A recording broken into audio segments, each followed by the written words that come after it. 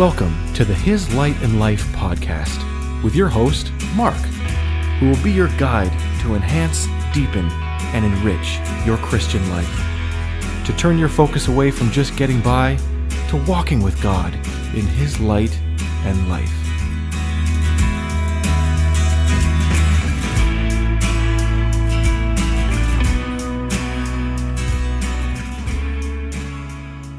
Welcome back to His Light and Life. Last time we were talking about, still working off the idea of the man in the boat, but we included the scientific aspect of it, that the idea that there has to be an original cause. And not only does there have to be an original cause, but that original cause has to be uncreated, has to be eternal, has to be though the effect of causing the effect of everything else that happens and follows cannot himself be caused. And that's a great point. It's an amazing point, and it's very valuable and important for us to know. However, it doesn't tell us anything about the nature of that cause. And that's why all through history, I don't care how far back you go, it's really only recently that the idea of that science, one of its claims has been to negate God. It's almost like, okay, there was a long time ago in a land far away, people believed in a God or people believed in a creator, but we know better now, science will tell you, through our observation of the created order, which is absolutely silly. Think about it. We've observed the things that have been created, and through that observation, we have determined that nothing caused them, or actually what we do claim to be the cause was a bang that was uncaused. So, I mean, it's ridiculous because obviously a bang couldn't be eternal. So there had to have been something eternally there to have caused that bang. Even if it was building up to a bang, that build-up had to have been eternal. Or otherwise it was caused by something else. But today we're going to talk about a different idea, that if you go back through history, you're always going to find people who believed in a God. I mean, much chagrin to a lot of Christians, Abraham worshipped the moon. But if you go all through history, if you go back to the Egyptians, they worshiped the sun. And you can find the idea all the way through that man always believed that there had to have been a cause, that this just couldn't have made itself, that what they experienced and what they knew could not have just originated itself. So that's why, and the term theist. Now, theist, you're going to know as a Christian, the term theology simply means like biology or methodology or philosophy. It's theo is God, so theology is the study of God or the things of God. Now, a theist is somebody who believes that there was a God. That back of everything, like we've determined, they realized something must have caused the original event. It must have caused the original effect. So therefore, now they didn't know who it was. They didn't know who it was. They simply knew that it was there. There had to be. In our time, we don't believe, people don't believe that anymore. They just, it's big. So the most important question that you could ever ask is, well, how did this happen? Like, where did this come from? And the entire scientific community, the entire atheistic position is bang. You could start anything that way, right? I mean, seriously, it's not just like, it's like, a couple of kids are playing, they've made a mess of their room and they got a hold of the sugar or something and it's all over their bedroom and the mom comes in and they go, and the mom goes, okay, so what happened here? And they just go bang. Like, it's just, when you think about it, and I've thought about it a lot. I haven't thought about it recently. That's why I'm getting such a kick out of it. When you think about it like that, you realize, oh my goodness. I mean, seriously, are these people in charge of something? Really? I mean, come on. That's, the entire determination of my son looks up at the skies and stars and stuff like that. It's amazing. So I can't remember any of the distances in that.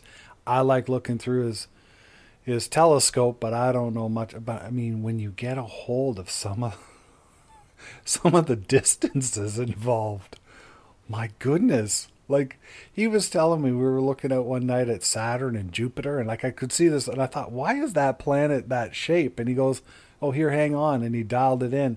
It was the rings around the planet.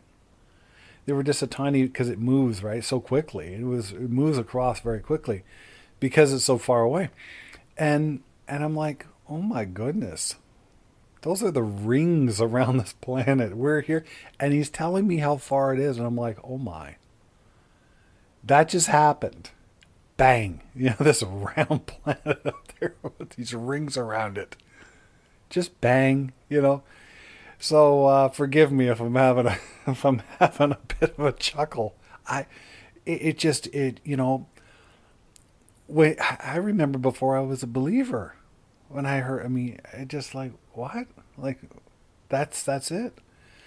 So moving off of that, so people always believed that they didn't believe there was a bang. They believed that something caused that bang. There was, and you all go all through Greek mythology, and you go all through the empires, the Egyptians, the Medo-Persians. They all had their gods. They all believed that there was a god. Now, what was the distinctiveness of all of those gods? Remember, we're still on the theme of the man in the boat. He catches this fish. The fish goes back. But the fish really saw the man in the boat, and he's telling the other fish the story of the man in the boat, but he can't really tell them anything about it. So he believes he saw the man in the boat, but didn't say anything to him, didn't do anything at all. He just escaped, and away he went.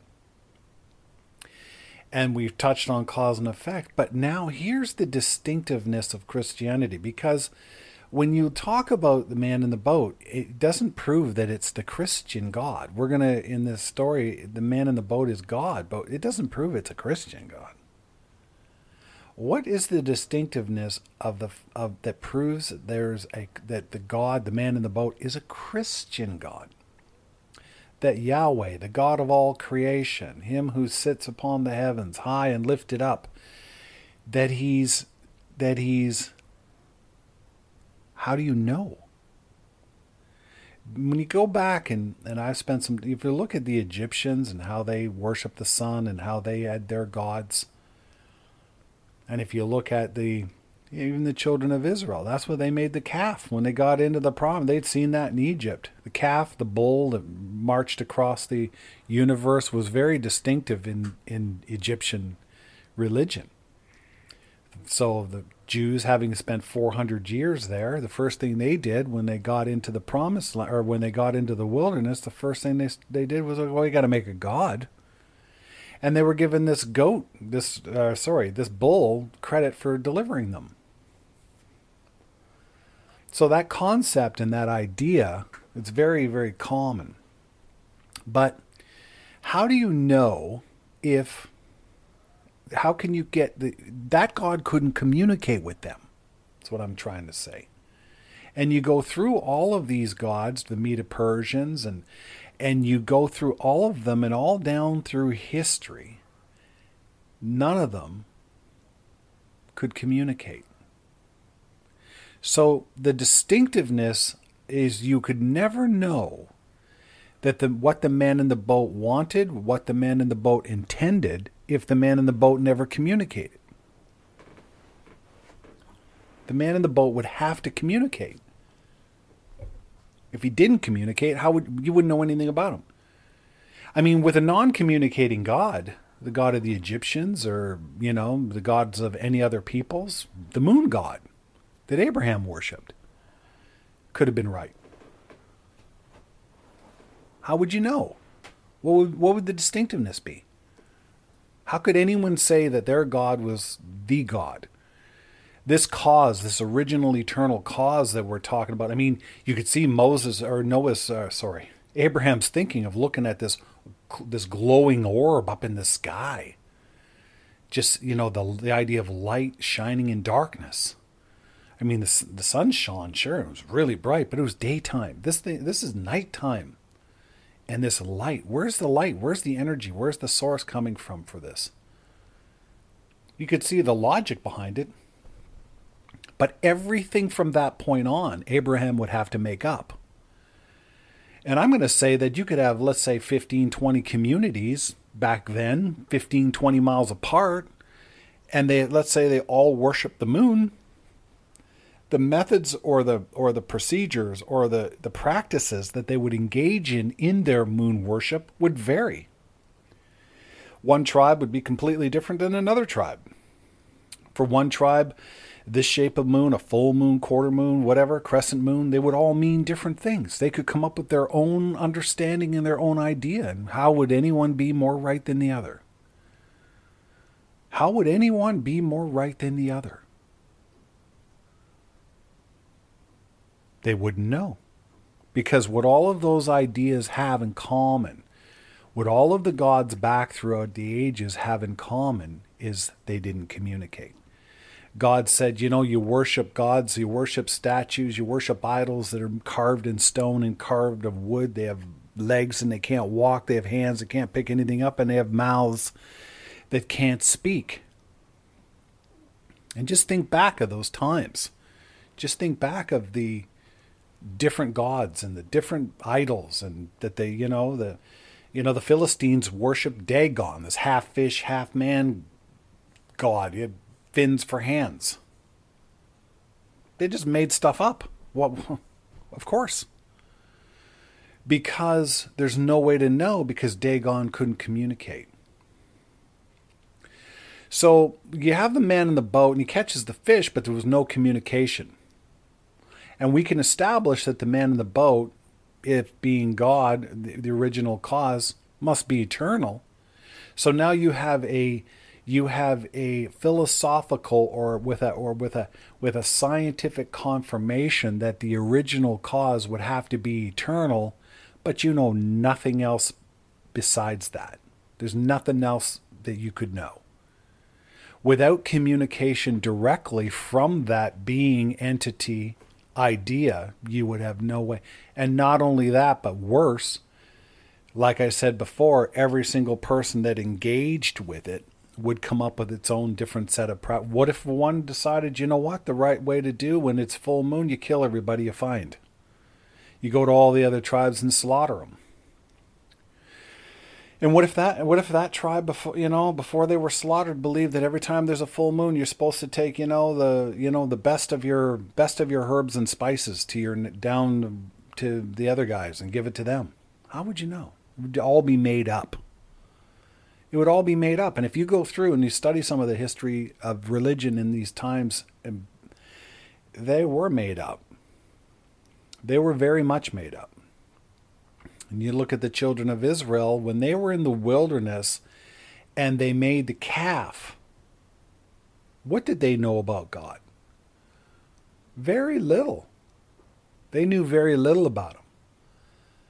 Then Moses is called up the mountain, and God does what? He communicates to Moses. He communicates to Moses. So now I want you to picture the man in the boat. He catches that fish. The fish comes up. But let's say the man in the boat could speak the language of fish. So now when he goes back down and gets away, that fish goes down. And he tells his friends and his family and then the bureaucrats about his experience. He could add something to that story. He could add something to the story besides what he saw. He could also include what he heard. Because that man in the boat spoke to him in a language that he understood. So God wrote out initially the 10 Commandments, and he gave it to the people, and now you have a connection between God and man. The problems we ran into, the other examples of worship in the moon, for example, 15 different tribes, 15 miles apart, they're all going to come up with some different idea or some different system or procedure or whatever you want to call it for what the different stages of the moon represent. Now that problem's eliminated. You've got better than 1 million people. We don't know how many came out in the Exodus, but let's say better than 1 million people, and they all have one directive. They all have one form of communication, and that communication is from God. So now God is speaking to the nation of Israel. I want to point out that the other nations didn't know anything more about God than they did before. That direct divine communication to them was unique to them. If they were then to have taken that, just let's say they just went into the promised land on their own, just broke off and just walked into the promised land and started telling people in different communities about this communication that they've received from God, that thou shalt not kill, and etc., an eye for an eye. You know, that alone, because the law, believe it or not, we're going to get into this very much in the future, but I want to say it right now because that's a verse. The law put a restrictor on human behavior initially. It's life. There's no doubt about it. But it's a restrictor. I mean, fulfilled in that, it says an eye for an eye. Reason why? What? Because someone took out the eye, you slaughtered half the tribe. Someone took one of your goats, you killed all his goats. Back then, reciprocity was total, was severe. God just simply said, and he knew that wasn't going to fly. He couldn't just say, forgive them. What? So he said an eye for an eye. So he brought a reciprocity, a revenge level, or a retribution from an extreme down to a civilized level. Not his will. His will was to forgive. His will was, if man strikes you on his one cheek, you turn and offer him the other. The ultimate was not yet, because we're talking about a progressive communication. God didn't download the Encyclopedia of God Britannica to them and show them the depths of who they were to become in the first form of contact. They couldn't be, first of all, because you had to be born again. You had to have a new spirit inside of you, and you have to have the flow of the Holy Spirit bringing to you the victory of the Lord Jesus Christ to ever live above the fall that Adam created. So that was not going to happen. He put a human restriction upon human beings, an eye for an eye. He limited their reactions.